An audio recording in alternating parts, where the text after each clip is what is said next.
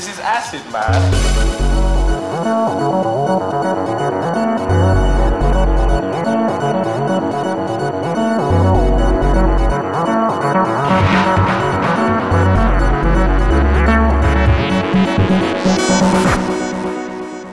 Hello and welcome to ACFM, the home of the weird left. I'm Nadia Idle and I'm joined as usual by my very good friends Keir Milburn. Hello. And Jeremy Gilbert. Hello. And on today's Microdose, we are talking about aliens on screen. So, Keir, this was your suggestion. Tell us why we're talking about this today. Well, the real reason is I just enjoy these lots of sort of episodes where I get an excuse to watch lots of TV and films. But as we said on a main episode we did on UFOs, that aliens and UFOs have been this persistent theme in fiction, and particularly in like films and movies. And so with all of these things, a bit like when we talked about horror films and horror fiction, etc., it's kind of interesting to sort of talk about them. I think we're going to talk about films in chronological order to some degree today, to think about what the aliens are representing, really, what role they play in people's imaginaries to some degree. How do they interrelate with the anxieties, concerns of their time? That sort of analysis of what's going on with aliens, I think, is interesting to me. And we could talk about aliens in written fiction, and perhaps we will touch on that. But, you know, what you've got to put a limit around this. So I think aliens in films is a good way to do it. So, yeah, that's why I think we're doing this episode. That's great. Okay, before we get into this episode, we should mention that you can go even weirder and leftier by subscribing to our newsletter, which we now will be sending out after every new trip, so no more than once a month, with bonus content and updates from the ACFM crew. To sign up, go to novara.media/ACFM newsletter. And for more music and less chat, follow the ever-expanding ACFM playlist on Spotify. Just search for ACFM. Also, please do leave us 5-star reviews on whatever platform you listen on. They do a great help to push us up the algorithm of podcast success. And to support us to keep bringing you even more from the ACFM cosmos, please support our hosts, Novara Media, for as little as £1 a month by going to novara.media/support. And with that, let's get into it. Aliens on screen. Keir, what are we starting with? I think we should start with aliens not on screen. We should start with War of the Worlds, I think. And so with that, with War of the Worlds, we'd probably be talking about H.G. Wells' novel from 1898. Perhaps we'd be talking about Orson Welles' radio play of War of the Worlds from 1938, which caused a big shock and scandal. And then there's been a couple of films, one in 1953 and one in 2005 starring Tom Cruise, if either of you two have seen that. Yet across an immense ethereal gulf, minds that are to our minds as ours are to the beasts in the jungle, intellects vast, cool, and unsympathetic, regarded this earth with envious eyes, and slowly and surely drew their plans against us. So I don't know if you lot are familiar with any or all of those cultural items. Literally have no idea.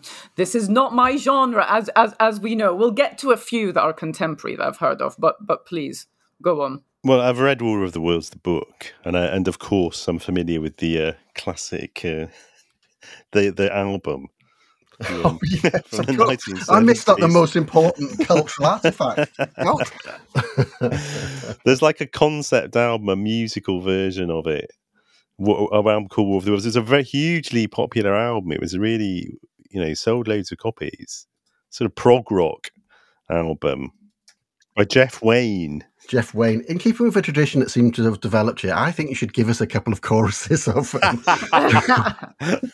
The chances of anything coming from Mars are 1,000,000 to 1, they said, but still they come. Superb. Just to say, before you guys get into that one, what would be really great to be able, so that we're able to put together this thesis that Keir introduced of like, what do aliens represent? And, aliens from beyond and aliens from within. What would be great is is that if you could describe to our listeners, and also to me, who's not aware of many of these films, what the aliens look like, or what the aliens are represented like on the screen, that would be very helpful. Well, the aliens in the War of the Worlds are not described, are they? They're not seen.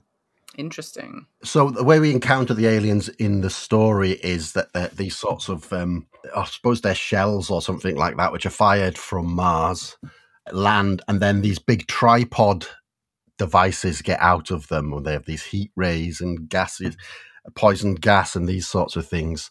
But I think right at the end... Oh, yeah, they have the horrible tentacles, don't Yeah, they? one of them crawls, a dying alien crawls out of one of these things. And so, like, the story is, that these Martians come down, they've got this fantastically advanced technology and machinery and weapons, etc. Many of them, sort of on the, they deploy this poison gas, etc., which is on the horizon for World War One, etc., these sorts of things. It comes down just outside London, I think, isn't it? Where did it come down? I can't remember. Somewhere in the home county. Somewhere in the home counties. Of course it does. Yeah. Anyway, the heart of empire. So Wells is writing this, at the peak of the British Empire, 1898, etc. And that, the British army gathers and fires its cannon and has no effect at all. In the end, the only thing that brings down the Martians are the diseases, basically, the bacteria, the most primitive form of life that they have no resistance to. It is explicitly a novel about the fear of, or the colonial guilt, you'd put it that way, basically. The basic thesis of the whole book is, what if someone came who was more technologically advanced than us and treated us the way that we treat the colonials, as H.G. Wells sort of puts it. And you can even see that, the dying of disease, etc. That's exactly how imperialists brought down in Africa. It was malaria who was wiping out these children of the home counties who'd go off to go make their fortune there. So just to be clear, it's like the threat here is if there was another external extraterrestrial being who did to us what we did to people on Earth, rather than what if people on Earth that we colonized came back at us, because that was going to be, I'm trying to test out a thesis that I have here. Yeah, I think that it's also a time when there's paranoia about invasion from Germany and these sorts of things. What if the Germans invaded? But H.G. Wells is absolutely, he's absolutely clear, In fact, he talks about it as the Tasmanians. What if somebody did to us what we did to the Tasmanians? A war of extermination that cleared the whole island, wiped out the population in 50 years, etc. What if they did that to us? So there's that, and then very famously, Orson Welles stages a radio play of War of the Worlds, sort of transported to California, isn't it? I think, and people who miss the announcement that it's a radio play, listen in and think it's the news, basically, and there's this huge mass panic, or at least that's the story that's given.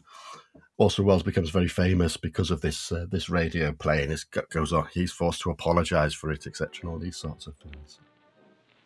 Ladies and gentlemen, we interrupt our program of dance music to bring you a special bulletin from the Intercontinental Radio News.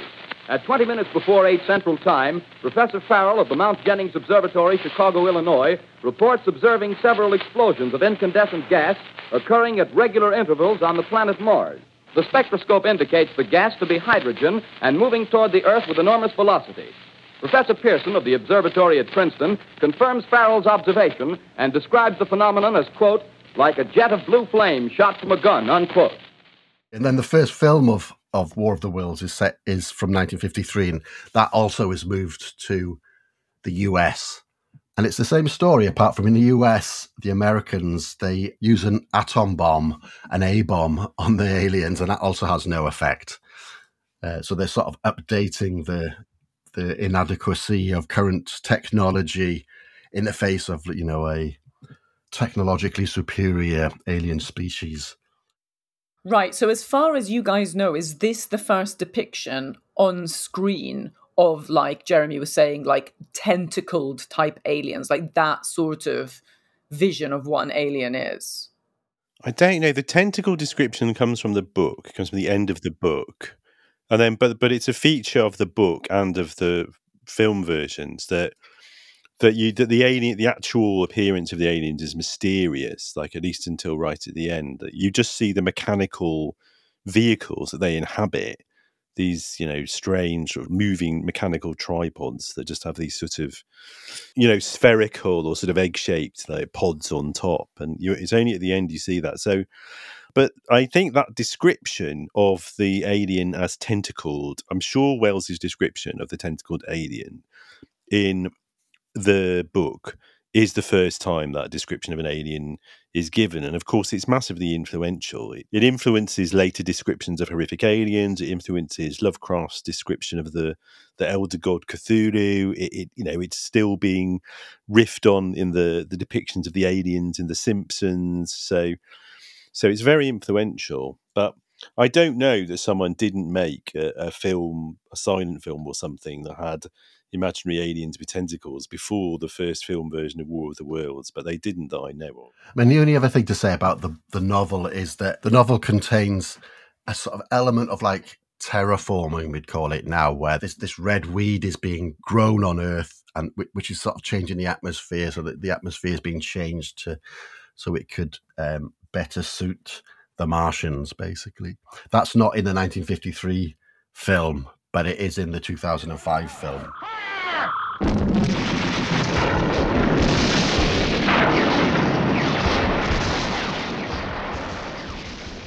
The next film I want to talk about is actually from 1951, so it comes before the first film we talked about then, which is The Day the Earth Stood Still, which is I think it's a really interesting film. It's one of the rare films from this period anyway, which has perhaps a liberal, not quite a leftist, but certainly a liberal sort of sensibility.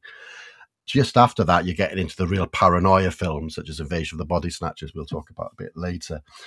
The aliens are actually potentially beneficial, basically. It's an example of what you might call the zoo hypothesis. So that's like one way in which you try to answer this thing of Fermi's paradox, which Jeremy's convinced is a false paradox, which is this idea: if there's so many stars and so many planets out there, aliens must exist. So why have they not contacted us? Why can we not detect them anywhere? Because they can't. Because you can't. It's simple. It's simple. There you go. Unfortunately, that is not great for fiction, etc. And so one of the answers might be, which is portrayed in this film, is that it's a zoo hypothesis. Aliens are aware of us, but they're not contacting us, and they're sort of protecting us from interference by other species, etc. And they'll only contact us once we cross a certain threshold of grooviness. Yeah. Well, talking about grooviness, we're not cool enough for the aliens, man. No. Or when we pose an existential threat to ourselves. And this is no, you go on, Jim. Well, I would say that's the thesis of this film, isn't it? That they contact us because they have to, otherwise we're going to pose a threat either to ourselves or other species. Yeah, so this is like a post-nuclear energy, nuclear bomb film, 1951. So just 6 years after the first atomic bombs in Hiroshima and Nagasaki, etc. And so basically what happens is this classic flying saucer-looking flying saucer comes and lands in America, Washington, I think. An alien who looks very much like a human being gets out, called Klaatu, and it's accompanied by a robot, this very big robot called Gort. Comes out of the source, it's surrounded by soldiers, one of whom mistakenly fires and injures Klaatu. And he's basically there in order to demand that the world leaders gathered so he can speak to them and give them a message, which is basically, we've worked out that you've discovered atomic energy. Soon you'll be powering your spaceships with atomic energy, and then you'll be a threat to other species. So therefore, you need to stop the course you're on, join with us in a peaceful universal existence, etc. The problem is the world is split between, two blocks, the Soviet Union and the free world, led by America. And so they won't gather together. They're both suspicious of each other. So as an example of his power, Klaatu gets Gort to stop the Earth, to stop all electricity working everywhere on Earth. Apart from, I think, planes don't crash. Perhaps hospitals are still allowed to function, these sorts of things, basically. That's the idea, is that they've come down to sort of to prevent mankind going on a warlike existence. There's a sort of subplot where Klaatu escapes and lives amongst humans in disguise for a while. he gets to be friends with this woman, and he says, if I get injured or die, you've got to go to Gort and say these words, Klaatu Barada Niktu, and otherwise he'll destroy the world, basically. Obviously, the soldiers kill him, right? And she manages to get to Gort and says, Klaatu Barada Niktu, which seems to mean, don't blow up the world. I've died. Go and get me and revive me and bring me back to life, which is what Gort does. And then Gort is resurrected. He's basically a Christ-like figure, isn't he, basically? He's come back to save mankind. He dies and gets resurrected to deliver his good news, basically. The latter part of that is incredibly rude in Arabic, so I'll leave that for Arabic speakers to enjoy. Really? That. Yeah. It's an incredibly famous line, actually. Okay, well, I'm sure a lot of Arabic speakers are laughing at that one. It's a very low budget film. I mean, it's only a science fiction film, really, in terms of its plot. And there's a few really simple effects and some quite cool electronic sound. But it's one of those films that, it almost could have been done as a stage play. Yeah. But it is also very high concept, really interesting. If anything should happen to me, you must go to Gort. You must say these words, Klaatu Barada Nikto. Please repeat that. Klaatu Barada Nikto. I mean, the controversy around it at the time was that it didn't just say the Americans were the good guys. The Americans and the Soviets were both on the wrong path, and they had to be brought together by the aliens who were beneficial. We should say, are we doing themes here, or are we doing epic spoilers, as Keir usually likes to do? Fuck, we should definitely do spoiler alert. Because we're about to spoil every single Alien film ever for everyone, so... I've just given away the complete plot. The whole of The Day the Earth Stood Still. That's We need to have a spoiler klaxon, a spoiler alien-sounding klaxon. We're not going to be trying very hard to avoid spoilers, so consider yourselves warned.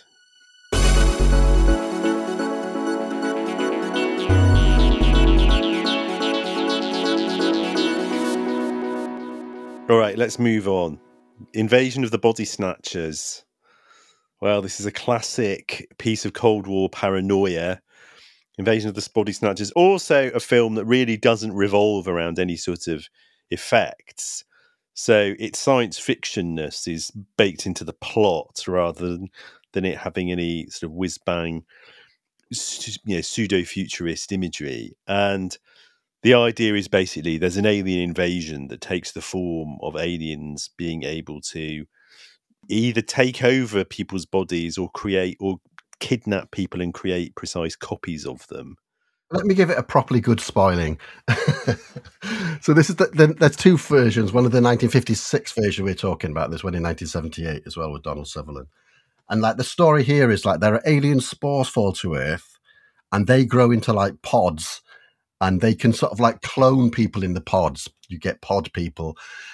So if somebody's sleeping near to one of these pods, that it takes on its form, and then eventually it takes on its memories and these sorts of characteristics. Everything apart from it doesn't have emotions, basically, and eventually comes to replace this person. And so the pod people are sort of really rationalist. They don't have any emotions. They're all blank, etc. And they're in some sort of conspiracy where they want to spread pod people all around the world. That's the sort of conceit of the film, basically. Yeah, it's the idea of a stealth invasion, which is really scary. It's the idea of an invasion that doesn't take the form of a full frontal military assault like the Martians, but is somehow step by step, person by person, replacing the actually existing population with a completely different one in ways which is sort of difficult to detect and difficult to stop. And you never know whether somebody you're talking to is actually one of them or allied with them, or if they are actually going to be on your side. Is that just a metaphor for immigration? Well, no, it's supposed to be a metaphor for communism, for the idea that the communists were gradually taking over the state and society. But I think it is also, it's the other, isn't it? Some form of the other. It is the other, and it does express a kind of affect of paranoia in a really mechanically brilliant way, I think, that plot device. And I think paranoia isn't limited just to the experience of the Cold War. on either side. To some extent, it's built into modern experience. It is really scary, actually. I think the only version I've seen, to be honest, is neither of those. It was a TV miniseries version from the 80s, I think, or the 70s. But it's really scary. It's a very scary plot device, I think. Like the 1978 version, it can be read a little bit more like what happens when a community turns against an individual. These couple of people are trying to escape, they're being chased, they're trying to pretend that they are pod people, etc., and all this sort of stuff. And like the famous scene in the 1978 version is when Donald Sutherland, who's been one of the people who, with a woman, have been trying to escape from these people, turns and makes this sound, which is the sound of the aliens make when they detect a non-alien.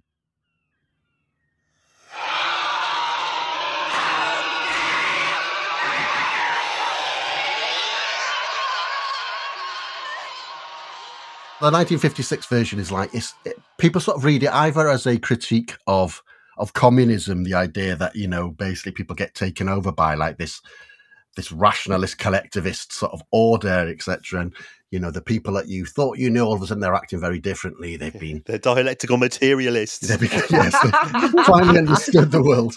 You can read it that way, and other people read it as a critique of McCarthyism, basically, the sort of Cold War witch hunts, which had just ended a couple of years before that. And so that sort of like totalitarianism, the conformism that's brought about by that. It's hard to know which one's which, but partly because the director, Don Siegel, claims to be a liberal, although he also went on to make Dirty Harry, which is like one of the most outrageously anti-countercultural and reactionary films of the 1970s. Yeah, but I think it is. I think it is just sort of liberal. It's liberal paranoia, which can be directed fairly at either side of the Cold War at that moment in history. Anti-totalitarianism, defense of the individual sort of idea, perhaps. Yeah, it's interesting to think that plot trope also gets used in vampire movies. That's the plot of like Salem's Lot, for example. The vampires gradually take over, like each member of this community, and absorb them. It's the slow creep, isn't it? That's a different kind of horror. Yeah, exactly. Yeah. And it is pretty much incidental that they're extraterrestrial. I mean, it's the fact of their extraterrestriality. Extra-testicle what? Sorry? The fact of them being extraterrestrial. Testicality. It's interesting to think about this. Like, to what extent is it completely incidental to these plots? And that is one in which it is completely incidental. They could just be some genetically created freaks. They could just be weird people. I mean, there's also this thing about cults, isn't there? I always think people refer to Invasion of the Body Snatchers when they talk about the experience of cult dynamics and people becoming members of cults and cults spreading their power, like Scientology or something. It's an interesting question, actually, because with a lot of these, it's like, the one reading of this is you're trying to account for sort of like social, perhaps psychological phenomena by saying it's something which is alien, comes from the outside, doesn't emerge from their body politic naturally. Do you know what I mean? I suppose that's why it would be an alien rather than something else. I'm not sure. Famously with the 1956 film as well, the original film just ended with this one guy escaping from the village, standing on the highway with like trucks with pod people on them going all over the planet Earth, shouting, looking straight at the camera going, you're next. And that was too bleak an ending. So the studio insisted on putting an ending where one of the trucks crashes and it's all done in retrospect, basically. And everything's fine in the end. The conspiracy's been worked out. And that is that thing of the paranoid person is the one who actually, even though we think he's suffering from all of the characteristics of paranoid schizophrenia, he's the one who actually knows what's going on and is revealed, which is a bit of a trope in right-wing culture, I think, but perhaps we'll return to that. Yeah. Okay, so that's 1956/1978's Invasion of the Body Snatchers. I now wanted to talk about a set of films which run from, in fact, films and TV series, which run from 1955 up to 1971, featuring the character Bernard Quatermass, which is a character invented by Nigel Neal, who's a real central figure in the weirdness of British TV in the post-war period up until the 1970s, perhaps into the 1980s, basically. And I wanted to talk about them all together because they fit into a sort of cycle, if you know what I mean, where the aliens change quite substantially through all of this, what they're representing, how we relate to them, etc. The series is this: Quatermass Experiment. 1958, 1955, Quatermass 2, 1957, Quatermass and the Pit, 1967, Quatermass, sometimes called the Quatermass Conclusion, from 1979. All of them are TV series, mostly on the BBC, which then Hammer, the film production company Hammer, then takes and makes a film version of. Have either of you two ever watched any of these? Of course not. No, I'm ashamed to say I've been aware of Quatermass since I was a little kid, and I have never got around to watching any of them. So they're a big gap in my education. Yeah, I have to say I'm not ashamed. I'm just not into it.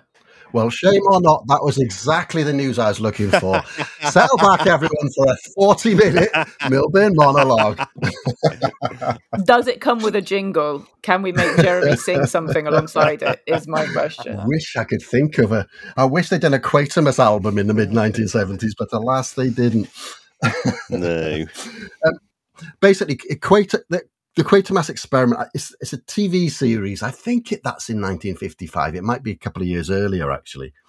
And basically, it sort of invents sci-fi on TV, basically. It's on the BBC. It's only one channel. BBC One is the only channel in the UK. It sort of invents sci-fi. It certainly invents sort of like sci-fi horror sort of series. It's like a limited series, sort of like 6 episodes or something like that. So not quite a Doctor Who sort of thing. And like the basic formula for all of the Quatermass series and films is that there's some sort of alien incursion into the Earth which threatens to destroy the Earth, and then Quatermass, who is a scientist, Bernard Quatermass, forms some sort of team together and they defeat the aliens. Like the original one is about a rocket ship goes into the Earth, can carry 3 astronauts. It returns. There's only 1 astronaut on the ship left, and he's in shock. He can't talk about it. But he seems okay apart from that. And then we discover, in fact, he seems to have been infected with some sort of alien presence, which means he can absorb other people and other things. He seems to have absorbed the other two astronauts. The only thing that's left are like spacesuits. He's in hospital. He bumps into a cactus and infamously starts to absorb the cactus. His hand turns into a cactus sort of shape, which is a bit that I'd seen and was horrified with when I was a kid. And he's gradually turning into an alien plant. He escapes from the hospital, and we've got to track him down. Quatermass realizes that he's going to turn into an alien and release spores and destroy the Earth. And then eventually he's tracked down to Westminster Abbey, where just a couple of years before the Queen had been coronated. So everybody knew what Westminster Abbey looked like inside. And by this time, he's transformed into this shapeless mass with actually, I think he's got tentacle things going on and big bulbous spores, and he's part animal, part plant, etc., etc. Quatermass electrocutes him and kills him, sort of thing. And so there you've got the aliens are out in space, basically. You can't escape it. Maggie, look! Nothing can destroy it. It's coming for you from space to wipe all living things from the face of the earth. Beware of the creeping unknown. Then a couple of years later, you have Quatermass 2, which is sort of set around a large chemical plant out in the countryside somewhere. And this is a sort of invasion of the body snatchers type thing. Meteorites are landing around this chemical site. When they land, they release this gas, which sort of infects people, takes them over, mind controls them. Mind-controlled aliens have started to infiltrate the government, all these sorts of things, basically. And they're trying to terraform the Earth so that these aliens can exist in it, etc. It gets interesting, though, this Quatermass series. So that's the aliens are on Earth, basically. They've landed on Earth. The interesting one is Quatermass and the Pit, which is the film is from 1967. And that is one where Nigel Neal sorts of obsessions, he has these obsessions with stuff, keeps going over these tropes, etc., etc. In the Quatermass and the Pit, basically some workers are extending Hobbs End tube station, which becomes important later on. They find this odd-looking skull. It's dated to 5 million years ago. They then come across this cylinder, metal cylinder, which they think is a bomb from the Second World War. But when they get inside, they find it's some sort of alien spaceship, and there's a similar odd-looking skull in there. So they think that this ship must be 5 million years old, etc., etc. Quatermass and his associates start doing some sort of M.R. James type investigating the archives, and they discover that there's been repeated hauntings around Hobbs End, going back years and years and years and years. And this is a famous story, because I know all this story, even though I haven't seen it. So it's called Hobbs End, and Hob is an old word for the devil, etc. And so, like, this is part of like this. One of the things that Nigel Lee's really interested in is this idea of trying to think about paranormal activity through sort of scientific explanations, or pseudoscientific, we'd say, perhaps. And so one of the other famous films that he's associated with is the Stone Tapes, and that's this idea that like traumatic experiences can be sort of recorded in stone, basically, and then when we see ghosts, they're the like replaying of these traumatic experiences, etc. So the stone tapes, as in recording tape recorders, etc. And so it's a bit like that. He rehearses this idea first in Quatermass in the pit. But as the story goes on, they basically work out that the aliens had come from Mars, basically. Mars had been dying. They come from Mars, and they'd try to preserve their species as best as they can by altering the sort of humanoids who were in existence then, by increasing their brain power, etc. Basically, and like trying to produce us not in their own image, but like to reflect themselves, etc. And so it's got this famous line that we are the Martians, basically. We are the Martians now. You know, first of all, it's Martians are out in space, then they're landed on Earth. Now we are the Martians, if you go back far enough. In fact, we still carry these inheritances from them. They then work out that Mars had been destroyed in like racial purges and these huge battles emerged because the aliens were trying to purge any sort of mutations out of the hive, etc. And that's what destroyed the Martians. And that's one of the things that they've passed on to us. And in fact, there's a big outbreak of purging mutations that happens in Hobbs End, where everyone starts attacking each other, etc. And then eventually Quatermass sort of saves the day. Once again, it's this sort of like, what's going on is it's just trying to account for things such as like the Second World War, which has just gone on, the Nazis, etc. You know, people often talk about them as like atavistic urges and all these sorts of stuff, but it's this idea that you want to try to account for social and psychological phenomena as though there is the influence of like alien influences, or perhaps alien influences buried in our deep past, basically. Then finally, on my monologue, there's this very strange TV series, which is also a film, called Quatermass Conclusion, the film's called. We call it that, from 1979. And it's a very, very strange film. I think I've talked about it in one of the shows before, actually. It's this, Nigel Lee's an old man at this point in 1979. And it's his looking at the counterculture, basically, from the outside, or the changes that had taken place through youth culture. The story is the country has sort of broken down because there's been an oil crisis. The cities are dominated by gangs, one of which is called the Blue Brigades, who are fighting the Barders. So that's Baader Meinhof Group and Red Brigade, sort of. And so the cities are in chaos. All around the countryside, these groups of like pseudo hippies called the Planet People are wandering around singing lay, lay, lay, and like waving these pendulums, etc., etc. And they want to go to a different planet. They think they're going to be transported to a different planet because this one's been destroyed, etc. It's this really weird sort of like setup where old people are still rational, but young people have just been caught up in their passions, basically. It's a great line where one of the Planet People says to Quatermass, the scientist, "Stop trying to know things," which is a fantastic line. Eventually, Quatermass works out that this upsurge of like irrationality and violence amongst the young is like this. It's something that's happened over and over again in human history, but with like very, very long periods between them. What happens is that some alien force is making young people irrational, making them want to gather together in large numbers in like pop concerts, etc. Eventually, people gather around stone circles.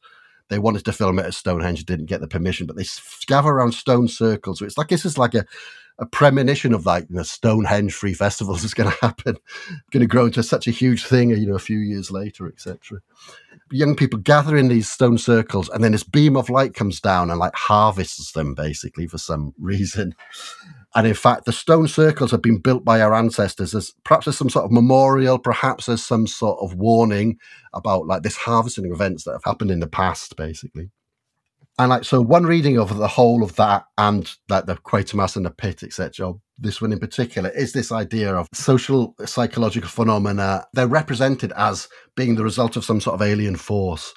One way you could read that is, this is just an old man who's looking at this process of change that's happened in the 1970s and doesn't understand it. A bit like Invasion of the Body Snatchers or some people have been overwhelmed by things. Do you know what I mean? The other reading of that is when you have big events or when you have like psychological crises, they can be experienced by something as though we're being overwhelmed by something much bigger than ourselves. That's why people talk about events, in a Badiouian or perhaps even a Deleuzian sense of like this process of change, which is much bigger than us and all this sort of stuff. Yeah, so there's something really interesting there about like, is this just a reactionary sort of trope, or can you read it in a different way in which you're trying to understand these sorts of things which are influencing our agency and our intentions, etc., in a way that can look like it's somebody being grasped by alien forces from the outside and could even feel like that from sort of like the inside. And then there's this really, really interesting other trope, which is around knowledge, about the young have rejected knowledge. They've rejected knowledge. They just want to trust their instincts. Bernard Quatermass is a science. He's trying to understand what's going on with this sort of people getting caught up by this sort of like bigger than individual, super individual agencies. He wants to understand it through science, which of course is like adhering to that, this, in some ways, an impersonal, super individual methodology, the scientific knowledge, etc. There's something there, basically, which also feeds into the cosmic right, this sort of suspicion that science has been corrupted by Big Pharma and all these sorts of things. Okay, monologue over. My main point is this. You should take the time to watch Quatermass in the Pit and the Quatermass Conclusion. You can catch the other two if you want, but I think they're interesting, and Nigel Neal's really interesting, I think. Are you available for hire to do these monologue spoilers at people's parties, Kia? Not only am I available for hire, I will pay someone for the privilege of going. It's the ancient art of storytelling. No, it's fantastic. I love it.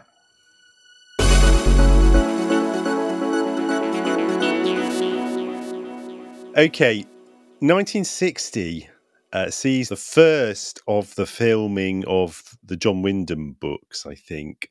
John Wyndham is a British science fiction writer who wrote two well-known sort of sci-fi horror classics, The Midwich Cuckoos and The Day of the Triffids. And there are films made of both of those in quite a short succession in the early 60s. So 1960s Village of the Damned is based on The Midwich Cuckoos. And The Midwich Cuckoos, what happens in the story is that the children in an idyllic English rural village are taken over by some sort of alien presences, which do just sort of occupy their bodies. I mean, it is a sort of possession narrative, really. Everybody in a village falls unconscious for a while, and then they wake up after like an hour or something, and then 9 months later, all the women are then suddenly pregnant, and 9 months later, everybody gives birth to babies, and they all have blonde hair. I think that's the only thing that links them. Blonde hair and quite emotionless personas. That'll be a male scriptwriter then, as with a lot of these alien films. Carry on. Led to believe John Wyndham was male. Yeah. I mean, there are some good bits actually in that about like suspicions around infidelity and all that sort of stuff, which you could imagine. All of these kids have got blonde hair. They look freaky.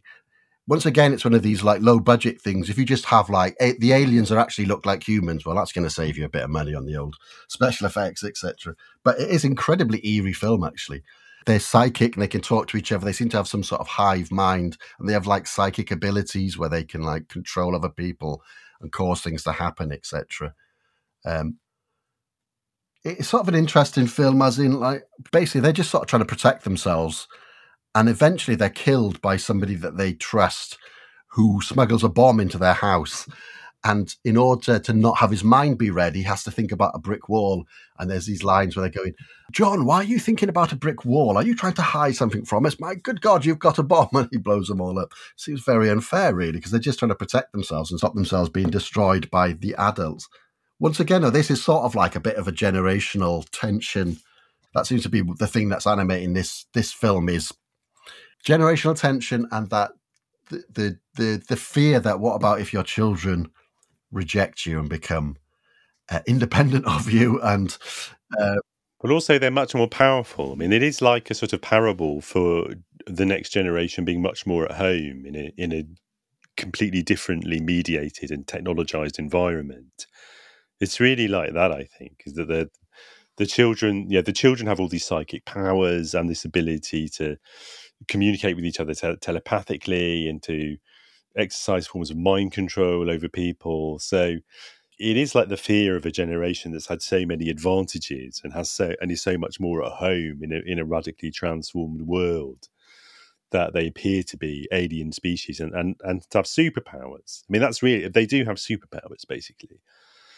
It's an interesting attempt to rethink, like, what would an alien invasion look like? It's interesting. It's happening. He's writing it just at the same time as Invasion of the Body Snatchers. He writes the book, I think, in the year that Body Snatchers comes out. It's published in 1957, and it's partly just trying to think through in a speculative sense. Well, if there are truly alien types of being, like maybe they're not even going to have physical bodies in the way we imagine them, or maybe they're going to implant themselves in human embryos, or maybe they're going to mind meld with humans in some way, and that's the form that the invasion's going to take. So it's partly playing around with these tropes, both of invasion fear, but also asking the question as to, well, what would alienness really be like? And I think that is a consistent theme for the rest of the films and programs we're going to be looking at, some of the more interesting ones anyway.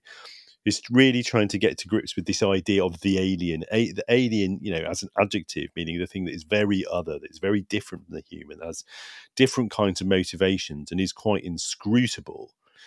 But of course, one of the assumptions underlying Invasion of the Body Snatchers and the Midwich Cuckoos is that one of the definitive features of humanness is complete individuality, is separation from other members of your species. Because what all of these scary, terrifying aliens have in common is some kind of telepathy, some kind of ability to act perfectly collectively.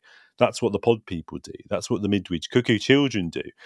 So I would say it is very much a product of this mid-20th century liberal reaction to the rise of socialism, social democracy, fascism, authoritarian conservatism. It all provokes this kind of liberal panic. And it's the thing that defines the alien always, is the alien is not a proper individual like a human is. I'd say, in fact, I will mention a film. I thought I was going to skip over it, but the 1958 American film, sci-fi horror film, The Blob, which is really just a kind of schlocky teen, fright feature. But it has this kind of very memorable image that the alien creature that comes from outer space on an asteroid or something and end up eating loads of people in some American town before it's eventually captured by the military and frozen in ice, is just literally, it is just a blob. It's just a giant mass of matter, where it starts off as a little blob of slime that then sort of, when it makes contact with one person's body or an animal's body, it can consume it, and then it gets bigger each time.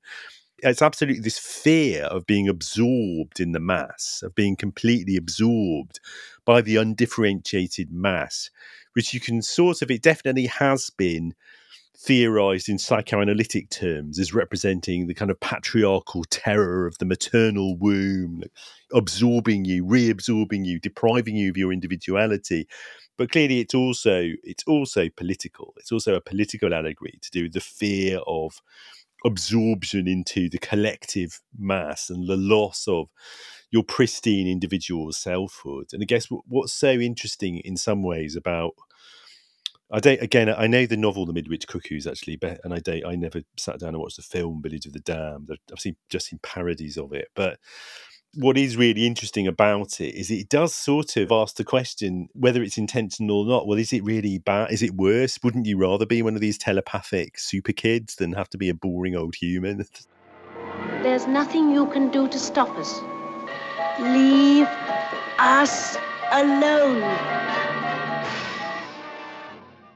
So we're going to skip over two things we could have talked about. The great 60s science fiction shows, Doctor Who and Star Trek, because I think they are doing something very different, which is depicting aliens, but depicting them really as humans for a very different kinds of narrative purpose.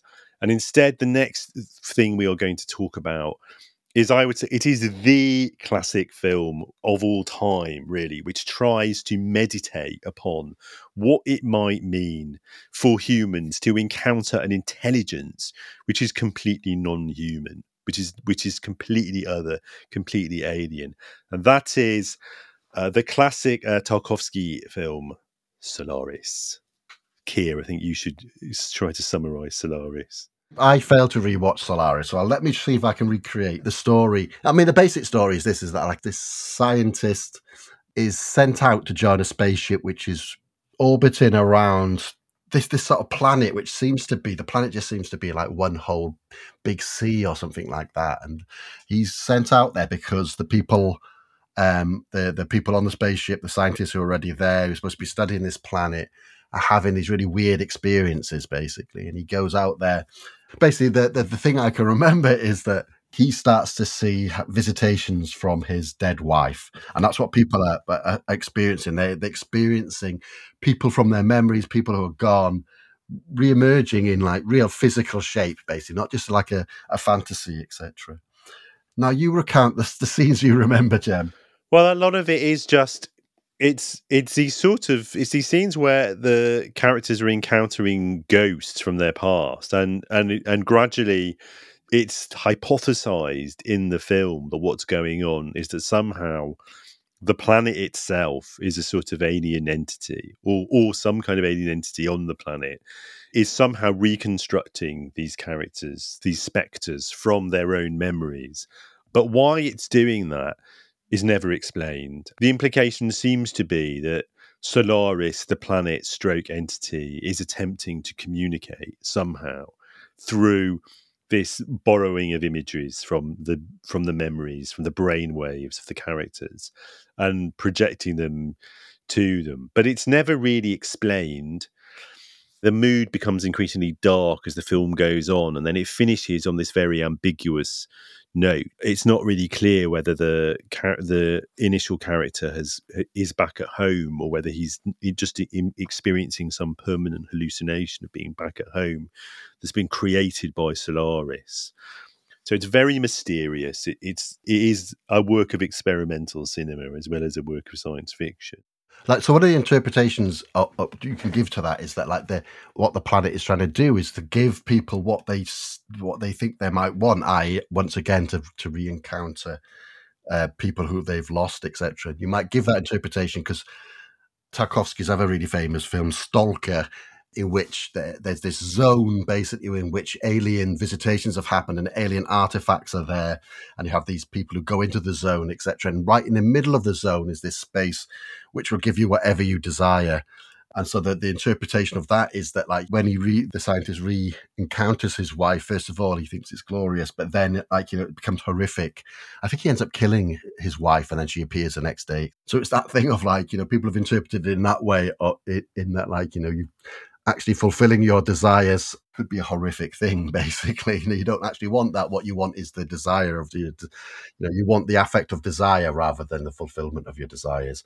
That sounds like a Zizekian point, that. So interesting. I just put that little warning in there. Yeah. Well, either way, it's a really fascinating piece of cinema. And it is widely regarded. It's always on those lists of the 100 best films ever made. And it's a very kind of haunting piece of cinema. Yeah, unfortunately, I spent all my time watching the Quatermass films rather than the greatest cinema sci-fi film.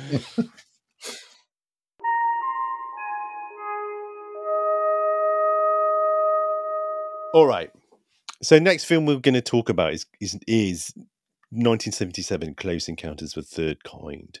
Steven Spielberg's first of two, really, very optimistic alien contact films. I mean, both Close Encounters of the Third Kind and then E.T. 5 years later are films about the idea that the aliens in flying saucers are basically benevolent, or at least meaning us no harm, and any contact we might have with them would be a nice thing. I mean, Close Encounter, it comes from some terminology which comes out of ufology, according to which, the first kind of encounter is just a UFO sighting, and the second kind, can't remember what it is, and the third kind is like you actually meet aliens. And fourth kind is you're abducted and probed. Yeah, but the actual encounter with the aliens only happens right at the end of the film, when the flying saucer, which lands somewhere in Arizona or New Mexico, opens up, and you see... And you get the jingle. Which, if anyone who grows up in the 80s, that's a big big Sing thing. the jingle, Nadia. Like, I've been trying to remember it for the last 5 minutes. I haven't got it in my head. I haven't got the first note. That's right.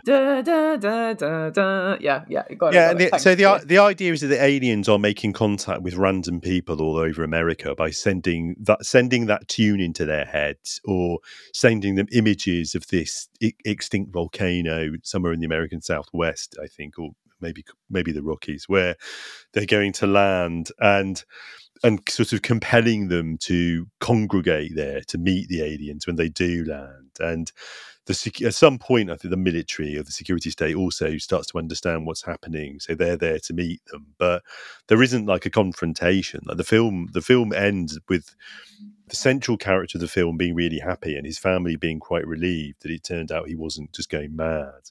Sculpting volcanoes in his mashed potatoes in the famous scene. That's right, yeah. So that's Close Encounter of the Third Kind, and very much part of this little wave of very optimistic kind of post-countercultural visions of aliens, which are also hugely popular. I mean, Close Encounters is a big film, sort of comes out at the same time as Star Wars. I mean, now everybody remembers Star Wars more because that franchise became such a big deal. But basically, that was the moment when the sci-fi blockbuster movies suddenly became a phenomenon in Hollywood, where for years and years, like the big movies in Hollywood had been these fairly realistic, like crime dramas or romantic comedies and things like this. So, in terms of cinema history, it's quite an important moment. But yet, just 2 years later, 1979, you get Alien.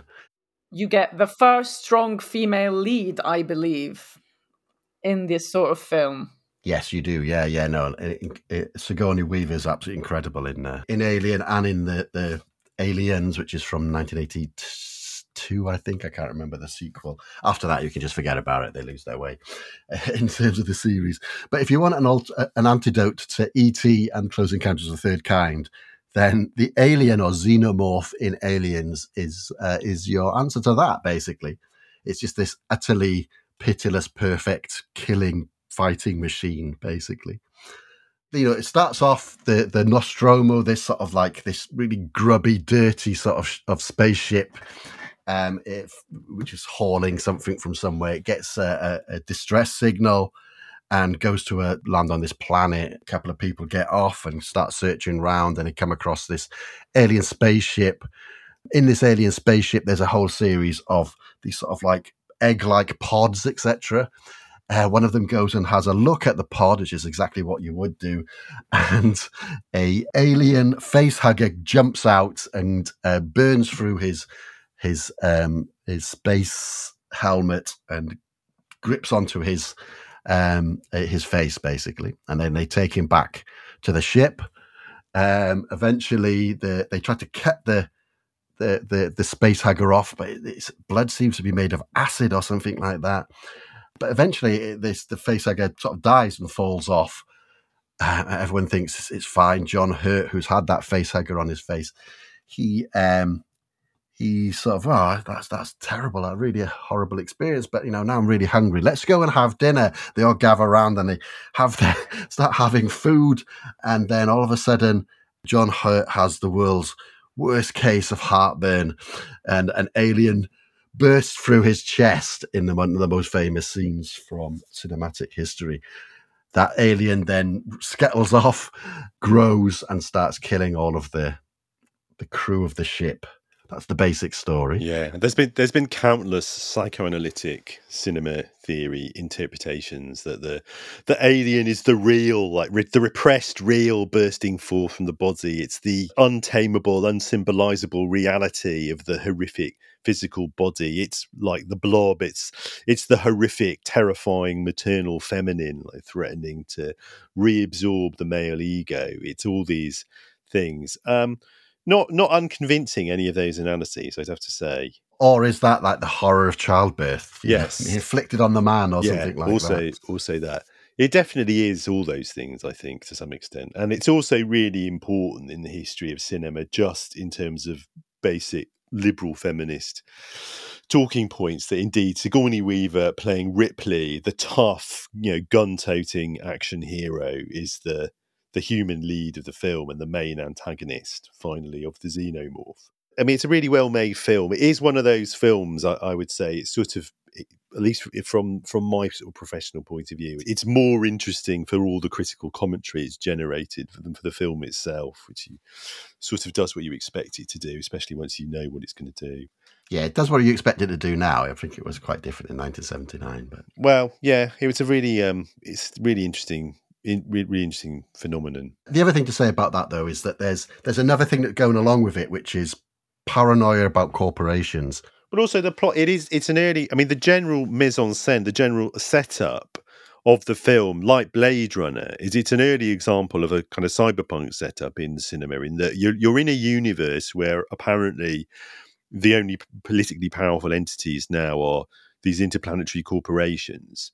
The actual plot, the actual backstory to the thing is this corporation has found this alien entity that anybody could tell you is just really, really dangerous and you should just keep humans away from. But they're hoping to try to find a way to make it controllable and use it as a military technology, to use it as a weapon that they can sell.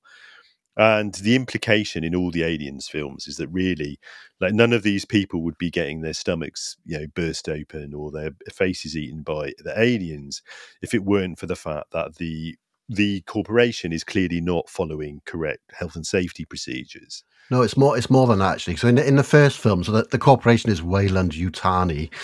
And in the first one, there's an android called Ash. People don't know he's an android because he looks very, very human. And he's been programmed to go and get somebody infected with one of the eggs and bring it back to Earth. And then in the sequel Aliens, there's this character Carter Burke who, once again, is trying to get people to go back to this planet, which has now got settlers on it, etc. And hundreds of aliens all over the place and a big queen alien, etc. In order to bring back one of these things so that they can use it for weapons research and that sort of stuff. And it's sort of interesting in that sort of, once again, in that, like, what does the alien represent? One way you could think about capital in its abstract form is as like something like, which is a bit like an inhuman force, do you know what I mean? Which infects people. It infects people's motivations, such as Carter Burke. All of a sudden he starts to behave like this pitiless agent devoid of compassion, etc., purposely trying to get a young child infected with this egg. Do you know what I mean? So you could sort of see capital as like this inhuman force which parasites on humans and makes them act according to its own motivations, which is its motivation is to grow, etc. So perhaps it's capital which is the alien. It is an alien which doesn't come from outside, of course, though. It is basically an abstract, you can isolate it as an abstract dynamic of people's motivations, but of course those motivations come from human beings, unfortunately.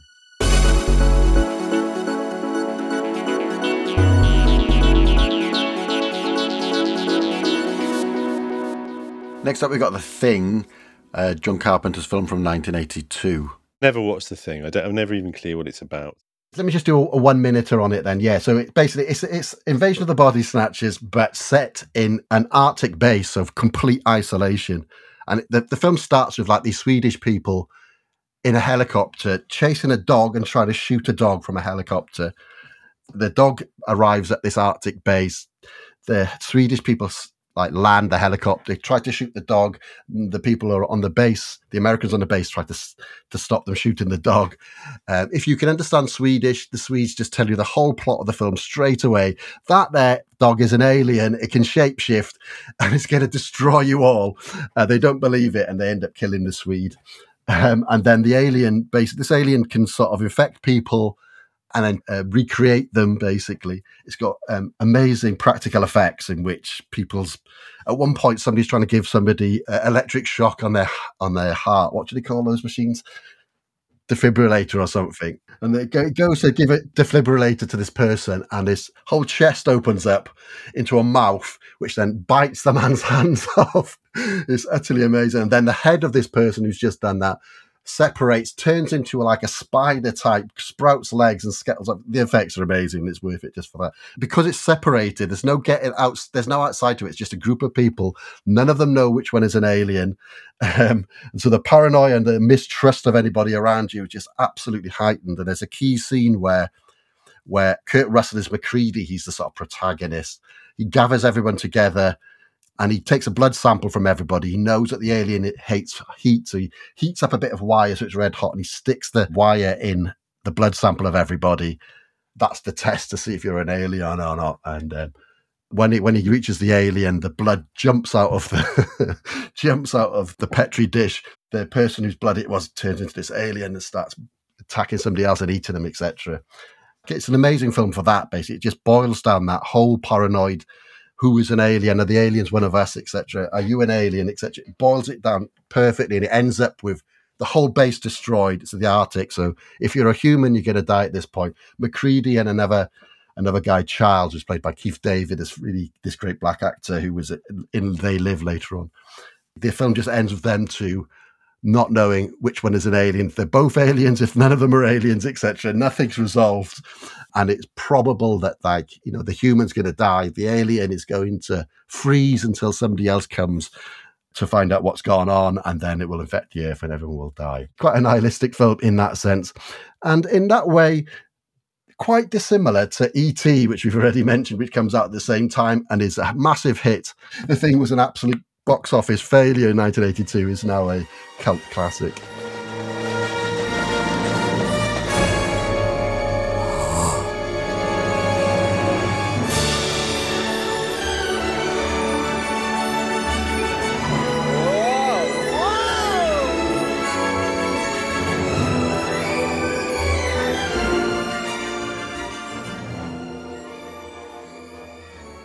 Go on, Nadia. I was going to say you must have seen E.T., the extraterrestrial. I mean, I have seen E.T. I'm not sure what there is to say about it analytically, really, other than it's just a really nice film. It again fits in with that, small cadre of, like you were saying, with Close Encounters, this idea that the extraterrestrial can be a friend or benevolent, and you can have these kind of very cute and wonderful scenes where the children, meet the alien, and it's all very cute. And I just love it as a film, and I don't know what else to say about it. I would say a couple of things. One thing is the cute alien puppet trope, which E.T. really maximizes as a plot device, is basically established by Sesame Street and the Muppets in the 70s, which it draws on quite heavily. So the idea of the cute big-eyed alien. Well, we haven't said actually anything about the kind of visual iconography of aliens apart from the tentacled aliens. E.T. is an example, but it's already quite a developed trope by this point of presenting aliens as super smooth skin with really big eyes and maybe these kind of domed heads, which is sometimes explained in some films or TV shows as what you expect humans to evolve into when they look even less like gorillas or chimpanzees than humans do. So the brain keeps growing, the head keeps getting bigger, the eyes keep getting bigger relative to the rest of the face, all the hair comes off the body. Of course, reputedly, there's a drawing of an entity that Aleister Crowley claimed to have contacted psychically in the early 20th century, which also looks very like that, very spooky. But E.T. is doing that. But E.T., of course, also, just in terms of cultural and cinematic history, it is E.T., and the huge success of it that establishes Steven Spielberg as the filmmaker of American liberal humanism during this period. The thing about E.T. is, although he's an alien, he's not at all an alien. He manages to learn human language relatively easily. He manages to communicate with a 12-year-old boy, and together they manage to contact E.T.'s friends and family, and they come and collect him, having been stranded on Earth momentarily in their flying saucer. So although he has psychic powers and advanced technology and looks a bit different, he's not very alien at all. And this is a sort of extension of Spielberg's general liberal humanist ideology, which at times can serve as an interesting corrective to the savagery of Reaganite and post-Reaganite neoliberal America, and at times can just collapse into a cloying and anti-political sentimentality. That the film does both of those things at the same time in quite an illustrative way, I think. But also aesthetically, like you were mentioning, it's a different kind of cute. So he's in the Yoda kind of grouping of a wider face. You've still got these big eyes, but it's kind of wrinkly and wide face rather than long. So it introduces a different form of alien, which is not, like you said, the cone head type, and also not the incredibly scary, like, the Alien 1979. Well, psychologically, he looks like a baby. I mean, it's the whole. It's the Yes. They both look like babies, both Yoda and, which is partly why Baby Yoda ends up being this kind of hilarious visual tautology, because Yoda already looks like a baby. So, like, I mean, that is the basis for the whole, Japanese kawaii aesthetic, for example. Kawaii is the psychological truism that humans are sort of evolutionarily programmed to find small creatures with big eyes appealing because they look like babies. So we want to protect them and nurture them, and we trust them. And then what's so incredibly appealing, especially to children, about Yoda and E.T. is that they are cute like that, and they are good, but they are also psychically superpowered. So what's not to like? I've got a baby Yoda right next to me right now. I'm in an animator's office, so I've got Star Trek and Star Wars baby everything at the moment. I do. I mean, Baby Yoda is a fantastic contemporary fictional creation. Grogu, to give it his Grogu. E.T. phone home. There's this science fiction mini-series that was shown in the States, and I think it was also shown in the UK. It came out in 1983 initially, and it's called V. And it is an alien invasion story. And the distinctive trope is that the aliens who come to Earth, the V is for visitors, who initially are claiming to be like friendly and they want to help us and give us new technology. And actually they want to take over the world and eat us. And they are actually reptilian humanoids, but they have the capacity to disguise themselves to look like humans. And I don't know if the conspiracy theory paranoid trope of actually there being a race of reptilian beings that are able to disguise themselves as humans and occupy positions of authority in the World Bank, the WTO, and the American federal government. I don't know if that predates that show in any way, or if that is where it actually comes from. It may predate it, but it definitely was. It was only became a famous thing or something people knew about way after that, I think, in the early 90s. Yeah, so it's kind of extraordinary, and it is one of those things that I have spoken to people in my life who claimed to have realised through their DMT experiences that the reptilians really are real. And the thing I couldn't quite get past was that you realise that's a thing from like a cheap mini series from the early 80s. Like what? How can you take it seriously when that's its visual origin point? But there you go. That is the impact that it has had on the global cultural imaginary. Talking about reptilian aliens who can disguise themselves as humans, let's talk about 1987's They Live, once again by John Carpenter. One of my favourite films, actually, even though the film is actually not a particularly great film. Well, it's crudely made, but it's conceptually and politically very ambitious. So John Carpenter made it as his anti-Reaganite film, basically. It's anti-Reagan film. And let's just cut to the main part of it. What happens is this guy, nada, nothing, nobody, arrives as a drifter, arrives in town.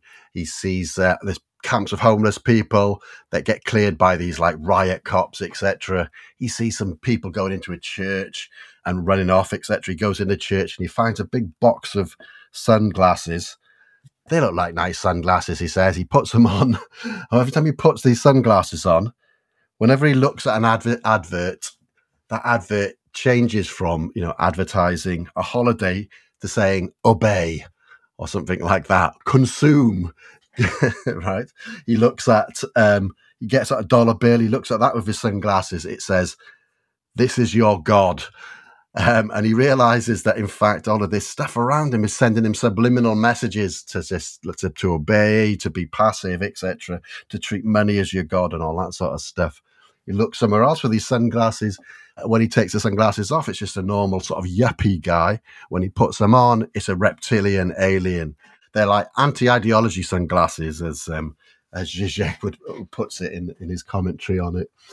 The other famous scene is that, like, Nada is played by a very famous American wrestler called Roddy Piper. That's the one, Roddy Piper. And he ends up having this 8-minute fight with Keith David, who was also in the thing, trying to make him put on the glasses. He says, put these glasses on. He says, no, I'm not putting the glasses on. And they have this incredible sort of like worldwide wrestling sort of fight where he's trying to force the sunglasses on him. He finally forces them on and he looks around and says, oh my God, I can see all these signs saying obey and all that sort of stuff. And like Zizek interprets that as like, you know, basically seeing through ideology. That is the painful bit. Does Zizek think that's what the film's about? That's a controversial take. To lose your ideology is incredibly painful. That's my Zizek impression. And so basically what's going on in this is that, like, the rich are aliens. Not all of the rich are. Some of them are humans who are in cahoots with the aliens in order to keep the good American working man down. Except some of the police are aliens, etc. Some of them are just dupes, all these sorts of things. Luckily, ideology is not built into our very structures of our lives. Luckily, ideology is being beamed from a big aerial from top of a building. So all you need to do to foment revolution is to go in there with guns blazing, blow up that aerial, and ideology will cease. And if that's not a prescription for 21st century revolution, I don't know what is.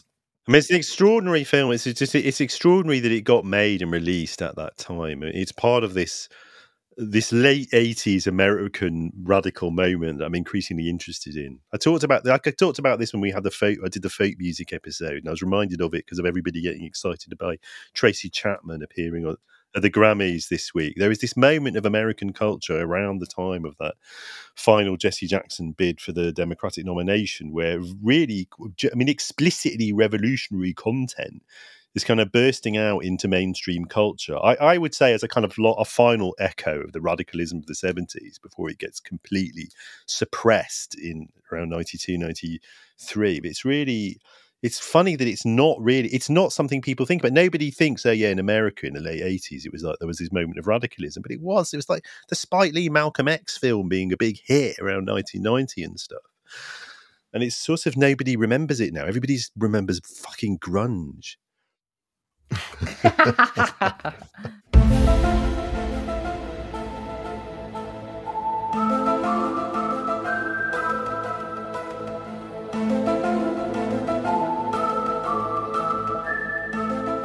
All right, let's talk about the X-Files. Okay, the X-Files. Well, a TV series, an iconic now TV series, which sort of combines a now very well established alien invasion narrative with conspiracy theory and the growing sense of paranoia generated by people's relationship to the federal government in the States and the security services. I mean, what underlies the kind of meta narrative of the X-Files is this idea that there's this grand plot according to which key figures in government have been in contact with an alien race for years.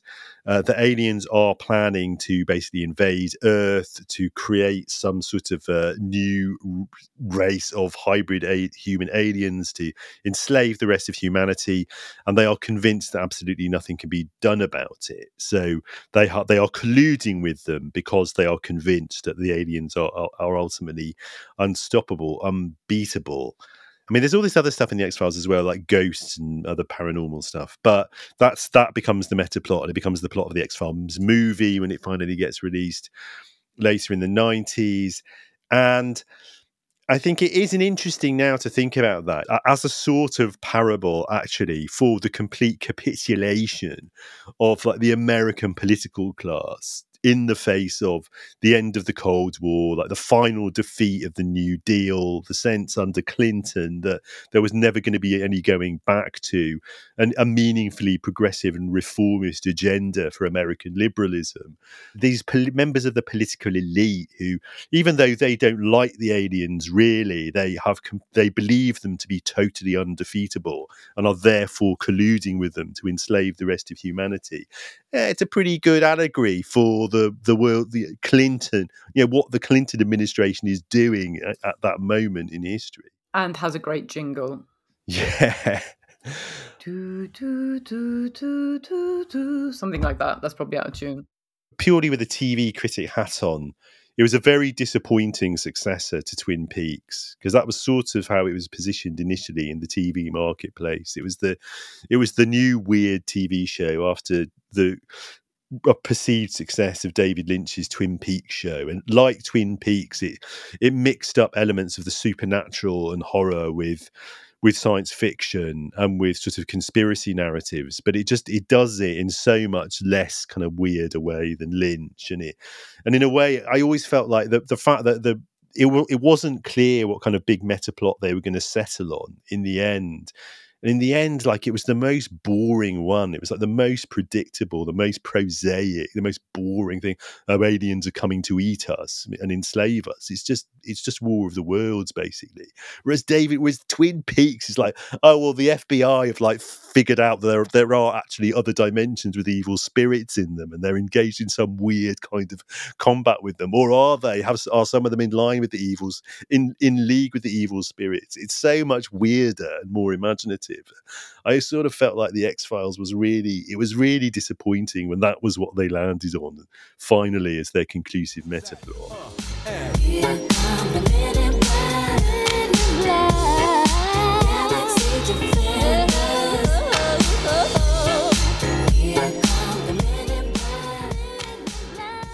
I mean, the other film that you could put alongside that is like Men in Black.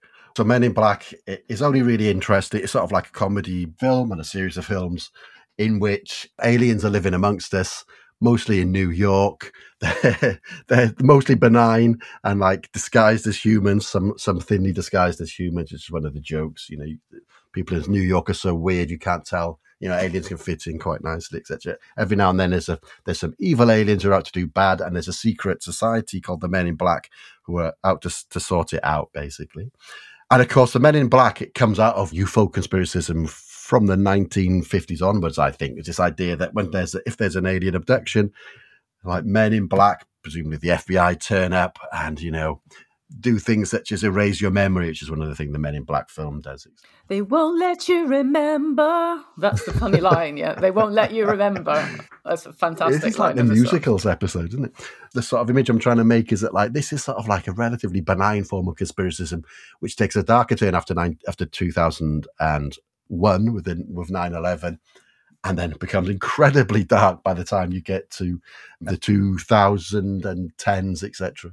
From that point of view, the X-Files, like 1998 movie, does sort of prefigure that very dark turn in conspiracy theory. Yeah, I think that's right.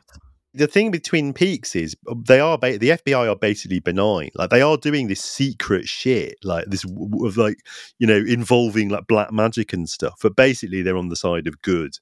Whereas in the X-Files movie, they're not. The X-Files movie, the deep state is colluding with the aliens to enslave humanity. Although Mulder and Scully are FBI as well, aren't they? So. Well, they are, yeah, but they're sort of rogue FBI. I mean, they're constantly having to work against the machinations of the. I mean, the idea is that there are these different factions within the FBI and within the security state, and there are still some good factions.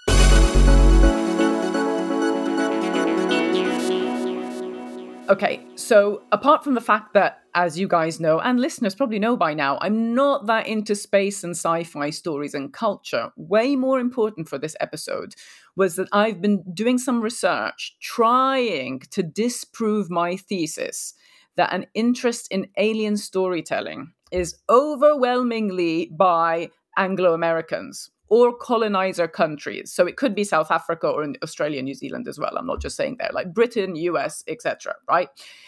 And it's not just an expression of the other coming to take over the Western world as some kind of retribution for colonialism. And that in 20th and 21st century, I think most of the global South is preoccupied with actual liberation from colonialism, or kind of new military or economic war, as is being experienced now, to be preoccupied by this metaphorical invader in their storytelling. So I'm trying to disprove this, right? Because this is a theory I've got. So how does Global South cinema do aliens specifically, was my question. And right, so there might be many more, and listeners do let us know, you know, do tweet at us or whatever and tell us what those films are. But this brought me to one film which I deliberately only watched half of last night, so as not to provide spoilers of Keir Milburn type, and that is The Host, the 2006 South Korean film directed by the fantastic Bong Joon-ho, director of one of my favorite films of all time, Parasite. So if you liked Parasite, go watch his earlier film. It's very satiating for me to watch because from the get-go, it's the Americans' fault, which which makes a nice change in this genre. But basically, the basic plot line is that, there's careless American personnel who are responsible for these chemicals getting into South Korea's Han River. And then this creature emerges from the tainted waters, right? And then starts attacking local residents. And, one of the main character's daughters is abducted. And then they try and save her. Apart from the fact that it's like the way the film is directed is amazing because Bong Joon-ho is such a fantastic director. And you can see how it relates to Parasite later. So I'll be interested for you guys to watch it if you haven't. What's great about it is an alien. Like it's an actual alien form in the kind of same alien aesthetic as like the 1979. So it's actually quite scary, but it's also quite a funny movie. But it's a really good film as a commentary on basically justice and class as well. So I loved it because I felt like it was doing several things at the same time. I have not finished it, so I don't know how the film ends, but I thought it was a great film to watch. Let me tell you the ending, Nadia. I love that. Don't do it, Keir. No, I won't. It's a great film though. In that you basically don't know what sort of genre of film you're watching half the time. It's just it goes from like comedy to sort of like gritty sort of like class commentary to alien film. It's unclear if it is an alien actually, isn't it? Because it's sort of like, isn't it like pollution? So it's that story which you've got in, like you've got various 1990s games has this kind of theme. It's kind of like that cross between alien and kind of radioactive monster comes out of the swamp kind of vibe. But it is very alien looking. So for anyone who would be aware of kind of Western culture, like bad alien, scary alien, this is very reminiscent of it, and it's kind of very scary, but as you said, the film is also quite funny, but there is a relative amount of gore in it, and loads of people dying. In that way, it's sort of a little bit similar to like the kaiju films, which are the Godzilla films from Japan in the 1950s and onwards, like Mothra and all these sorts of things, which were people have always interpreted them as a reaction to like Hiroshima, basically, and the destruction of a city. I think Godzilla in the original one is awoken. It's not an alien. He's an ancient beast which is awoken by nuclear explosions or something, and he comes and destroys cities and all these sorts of things. It's a little bit similar to that in that sort of way. Yeah, I mean, the interesting thing for me here is, again, that kind of global south angle of like, what is the political message of the film? And it's just interesting that straight off it's like it's the American military, like they fucked up. If that's the theme, it's still, with most of the other Anglo-American films, it's still like it's just very, very Anglo-centric in that way. Is that there's even an Agent Yellow as a chemical that's used in there, which is obviously a reference to Agent Orange, which is used to defoliate Vietnam during the Vietnam War, etc. Could I talk about Cloverfield? Because it's a very nice link, actually. Cloverfield from 2008, so like 2 years after The Host, is in fact it's like a kaiju film, which I think is produced in reaction to 9/11. It's like a found footage format. So it presents itself as like found footage from a video that people were recording during, first of all, a party and then this sort of alien attack, basically. And it's definitely a post 9/11 film, as it's set in Manhattan. It's got buildings collapsing, people ducking into shops to avoid this rolling cloud of debris and dust, etc., which is like one of the famous clips from 9/11. But instead of, a terrorist attack, this is this huge alien, basically, which is destroying Manhattan and all that sort of stuff. Really like a Godzilla analogy. And like, basically, I think it's serving the sort of same role of like, working through the destruction of Hiroshima and Nagasaki for Godzilla and like that, the rest of that kaiju genre. But with Cloverfield, it's working through 9/11. A very good film, one we should definitely talk about, is District 9 from 2009, a South African film. Have either of you just seen District 9? No, I should have done, Nope. but I haven't. In some ways, it's like aliens as refugees.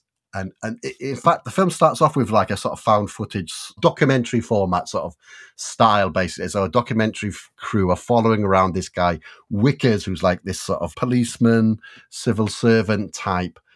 They follow him around on a day. And basically what the conceit of the film is that 10 years ago, I think it's 10 years, something like that. 10 years ago, before this documentary is made, this huge alien ship suddenly arrives over Johannesburg and then just sits there and does nothing. And then eventually the South African government sort of goes up to it, cuts into the ship, and they discover like 1 million aliens in there, all like in a really bad way, really badly malnourished, seemingly unable to like help themselves, etc. The aliens are brought down to Earth and are like housed in this slum called District 9, which is all sort of like surrounded, etc. The weird thing is they're obviously technologically advanced, these aliens, but the aliens that are around just seem utterly helpless, basically, unable to work the technology or barely able to work it, really listless, don't really know what to do, etc., that sort of stuff. Perhaps it's something like this, that it's not clear, but like in interviews and like in the film, it seems to be that like perhaps what's happened is that like this is some sort of, these are like the drones or the soldier sort of aliens, and probably there was some sort of leader alien who would give direction, and that leader alien died, and so perhaps the aliens just basically stopped doing anything, started to die, and the ship sort of detected that and came to somewhere where it could get food, etc. These aliens are like helpless sort of beings, very powerful beings, but like helpless and like aimless and all that sort of stuff. There lots of resentment builds up around the aliens because we have to look after these aliens. And then it's decided that District 9 is going to be cleared of aliens, and the aliens are going to be moved to a new camp outside of town. That is based on like an actual incident during apartheid in 1966, where District 6, which is in Johannesburg, got declared, it was a white-only area, and all black South Africans were evicted to Cape Flats, which is like a sort of slum area and really horrendous ground, in which there's like one road in, one road out, so that you can contain it, sort of thing, that sort of thing. So it's absolutely a reference to apartheid, etc. The story of the film goes on that Wickers, this guy who's like the star of the documentary, he starts to like, force the aliens out. They're just shooting aliens down, killing them, etc., forcing them out, trying to get them to move. And he gets sprayed by this sort of black material and starts to turn into an alien.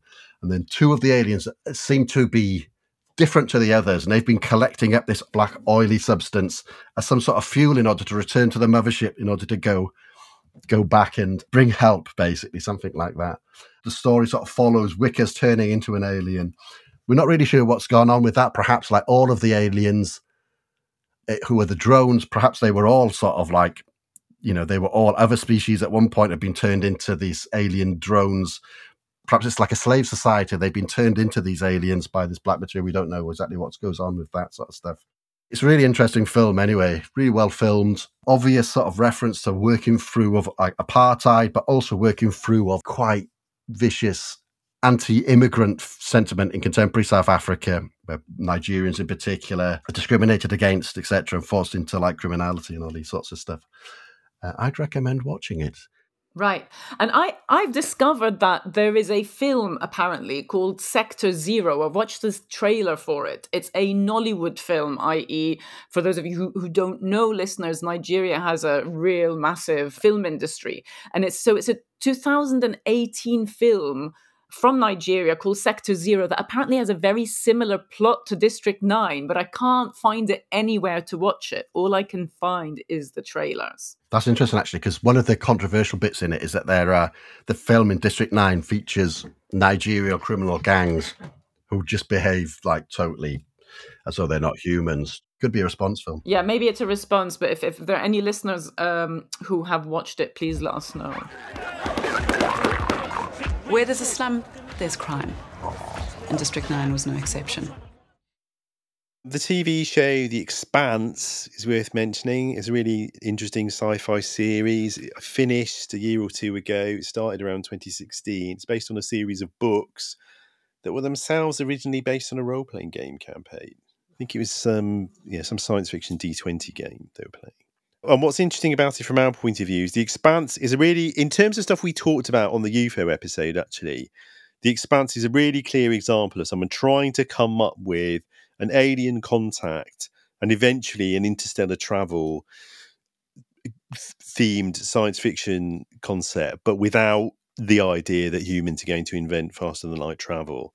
So mostly it takes place in an imagined future in which humans are colonizing the solar system. They're building like artificial colonies and maybe colonies around the moons of Jupiter or something, but they're nowhere close to interstellar space, and there hasn't been any alien contact. And then they do come into contact with what seems to be some ancient alien technology, which takes on the form of what's referred to as the proto-molecule, which is some kind of nanotechnological substance. It appears to be able to somehow connect with the consciousness of humans, and there's a lot that's borrowed directly from Solaris, actually. It apparently recreates the consciousness of people who've died or things like this. And eventually later on in the series, they create effectively a sort of Stargate through the activation of what appears to be some very ancient alien technology from an apparently lost alien technology, which then allows them to explore another solar system through this interdimensional portal. So it's pretty interesting. It's a really interesting show politically because it's written from this quite explicitly leftist perspective. And a lot of it has nothing to do with any of this alien stuff I'm talking about. A lot of it has to do with just imagining a kind of anti-colonial struggle on the part of these oppressed people who live far out in the solar system and constitute a sort of interplanetary working class. And there's a lot that's borrowed actually from people like Kim Stanley Robinson. For example, there's this explicit nod to the idea of Mars having become a sort of socialist planet. So it's definitely of interest to ACFM listeners and pretty entertaining. It's also, it's sort of like, it's hard sci-fi, so it's one of the few science fiction space travel stories which take sort of things like momentum and acceleration and these sorts of things very seriously, which is why, you have to have a deus ex machina in order to introduce interstellar travel, etc., to expand beyond the solar system. But the other interesting thing to say is that the aliens have gone. Yeah. This alien probe or whatever it was launched however many billions years ago. Or perhaps it's been there for a while, I can't remember. But basically, who knows when it got launched. It's taken a long time to go there. And in the meantime, the aliens have disappeared. Seem to have been killed off by something else, which is mysterious. All that is left quite mysterious. And it seems to be the magical technology, which is sort of the plot, the repeatedly, indeed arbitrary plot device, the proto-molecule. It's basically like an imaginary mixture of like nanotechnology and AI. It's as if some sort of thing has been created that combines a quantum computing AI with a super constructive nanotechnology. So it's very much, it's completely typical. It's classic sci-fi, really. It's taking a lot of contemporary themes in speculative science and weaving a story out of them, but also to some extent using that as dressing for what is basically a sort of anti-colonial, anti-capitalist political narrative. May I ask you something? Do you miss Earth? These endless blue skies, free air everywhere, and open water all the way to the horizon. The Arrival was a movie based on a short story by Ted Chiang. And Ted Chiang is a great contemporary American writer of speculative fiction, one of the best, and one of those people who has been ripped off a bit by a number of other writers, I would say. It's called The Story of Your Life, and it's published in 1998. And it imagines an encounter between Earth scientists and an alien civilization, and it really deals with the question of how would they be able to communicate with each other. And the basic conceit of the story is that in the process of learning to effectively speak the alien language, the expert neurolinguist, who is the main protagonist of the story, completely changes her own consciousness to the point where she's sort of able to perceive different dimensions. I'm really oversimplifying here. And that is the theme. And then what happens in the story is basically, despite being able to some extent communicate with the aliens, they are simply never able to figure out why the aliens have come to our solar system, what it is they want, if anything, if they're just observing us for some scientific purpose, and then they leave, and then that's it. A bit like Solaris, a bit like what's going on slightly in The Expanse, a bit like some of these other stories. It's an attempt to really confront in narrative terms, like, well, what would it mean to really encounter a completely non-human consciousness? Like, what would happen? Well, so the film is slightly different, actually. So there's a purpose for their arrival. The purpose is explained. And so basically, in the film, like these 12 huge ships turn up and sort of hover all around the world, basically. And there are these sort of like octopus aliens there who you're separated from because they're in a sort of, they need a different gaseous atmosphere. And this scientist starts to work out what's going on. I think the first message that she's translated is something. It contains the word which gets misinterpreted as weapon. And so lots of people get very suspicious that it's an invasion. And in fact, but that weapon also means tool. The tool that they're here to present is their language, which when you understand the language, it'll help you have a different perception of time. And so the scientist starts to have these sorts of more than remembrances of like recurrences of her dead daughter, basically. Oh, no, I think it's her daughter to come, that her daughter, she's going to have a daughter, and then the daughter's going to die. And she starts to live through this future events, basically. Yes. So that all happens in the story, that stuff. And so at the end, basically, what they come to understand is that in 3,000 years' time, these aliens will need the intervention of humankind. So they've come here in order to give them this tool of this new language so that they can perceive time differently, and they'll be ready to help them in 3,000 years' time. In terms of the themes of the story, yeah, that's quite nice. That does sort of fit with the basic themes of the original story. Yeah. But it is an interesting film because like most of it is based around that problem of how do you learn a language from which you know nothing. Okay, so what's the final film you want to talk about? I think we should talk about Nope, which is Jordan Peele's third film from 2022. Have you seen Nope? No, I haven't, no. Well, the answer to that is nope. I think Nope is sort of like stands for not of planet Earth. I think that is. I don't think I've made it. Anyway, so it's Jordan Peele's third film. His first film is Get Out, which is loosely around race. His second film is Us, which is loosely around class, I would say. And Nope is something different. It seems to revolve around this idea of spectacles or the spectacle. The film starts with the first ever moving image, which is a horse being ridden by a black jockey. And Muybridge set up a whole series of cameras with like strings attached to them. And when the horse ran past it, they triggered each camera, etc. It's just the first moving image. And then it comes with the next thing you see is like an opening epigraph from the Bible, which says, I will cast abominable filth upon you, make you vile and make you a spectacle. So that sort of sets it up. The story is based, this is full spoilers, obviously. The story is based mainly at this ranch, which is run by this black family. The father of this family dies very early on in the film, so it's mainly this OJ and his sister M, and they train or wrangle horses. So they train horses to appear in films, basically. That's the idea. Obviously, it's a dying industry. They're being replaced by CGI, etc. They see what they think is a flying saucer in the sky, and this flying saucer seems to be abducting their horses. Eventually, they work out that it's not a flying saucer which contains aliens. What they think is a flying saucer is actually just the alien. And it's not abducting horses or humans to probe them. It's a predator and it's just eating them. So their response when they work this out is that they want to try and film the alien in order to sell the footage, to get the Oprah shot, they call it. They want to get the footage and then turn the alien into a spectacle, basically. It's a problem with that, which is that when the alien appears, all electrical currents don't stop working, so they try to film it, doesn't work, etc. The other part of the story is the other person who's interacting with this alien is a character called Jupe, who runs a theme park close by and has been buying horses from the wrangling farm in order to sort of feed the alien and then charge people to come sit around and look at the spectacle. So it's another spectacle thing.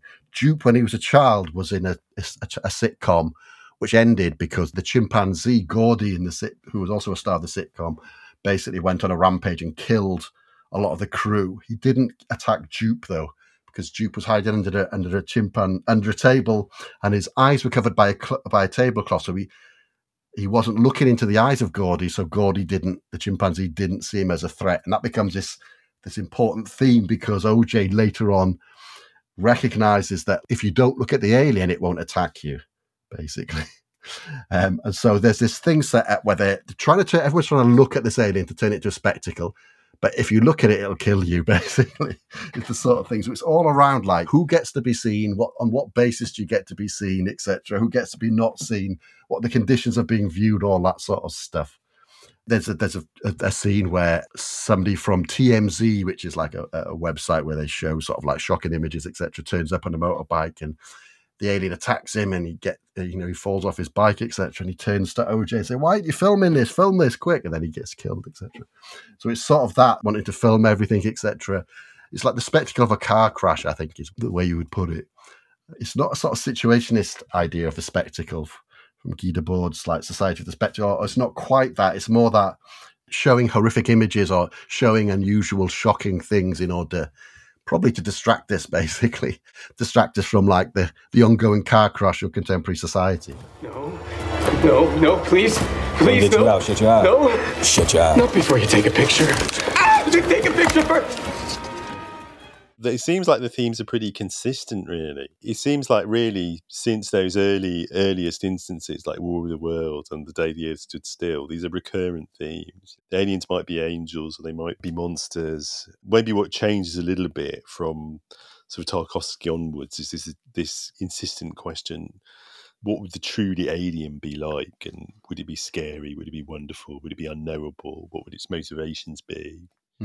I think there's also probably another sort of reading, which is there's something around agency there and about the forces that condition agency and whether we figure them as like alien forces, etc. There's something there with that, I think. So like that could be our psychological forces or like big social historical forces, which I suppose is inevitable if we're watching these films and trying to think about how they fit into society and the concerns contemporaneous to them. In the Quatermass thing, where like he moves from aliens are out there to like we are the aliens, basically, and our motivations are controlled by the aliens or produced by the aliens. So there's a movement from the outside to the inside in that, which you can sort of see perhaps in things such as Nope, where you're trying to think about, what's causing our obsession with spectacle. Does it just act as an escapism? These sorts of things. Obviously, there's a certain irony in that because Nope was a big blockbuster film, of course. I'm sure it's a knowing irony. And, of course, all of these films are big spectacles, aren't they? Yeah. All right, well, thanks for listening, everyone. We're going to beam up now. Keep watching the skies. This is ACFM.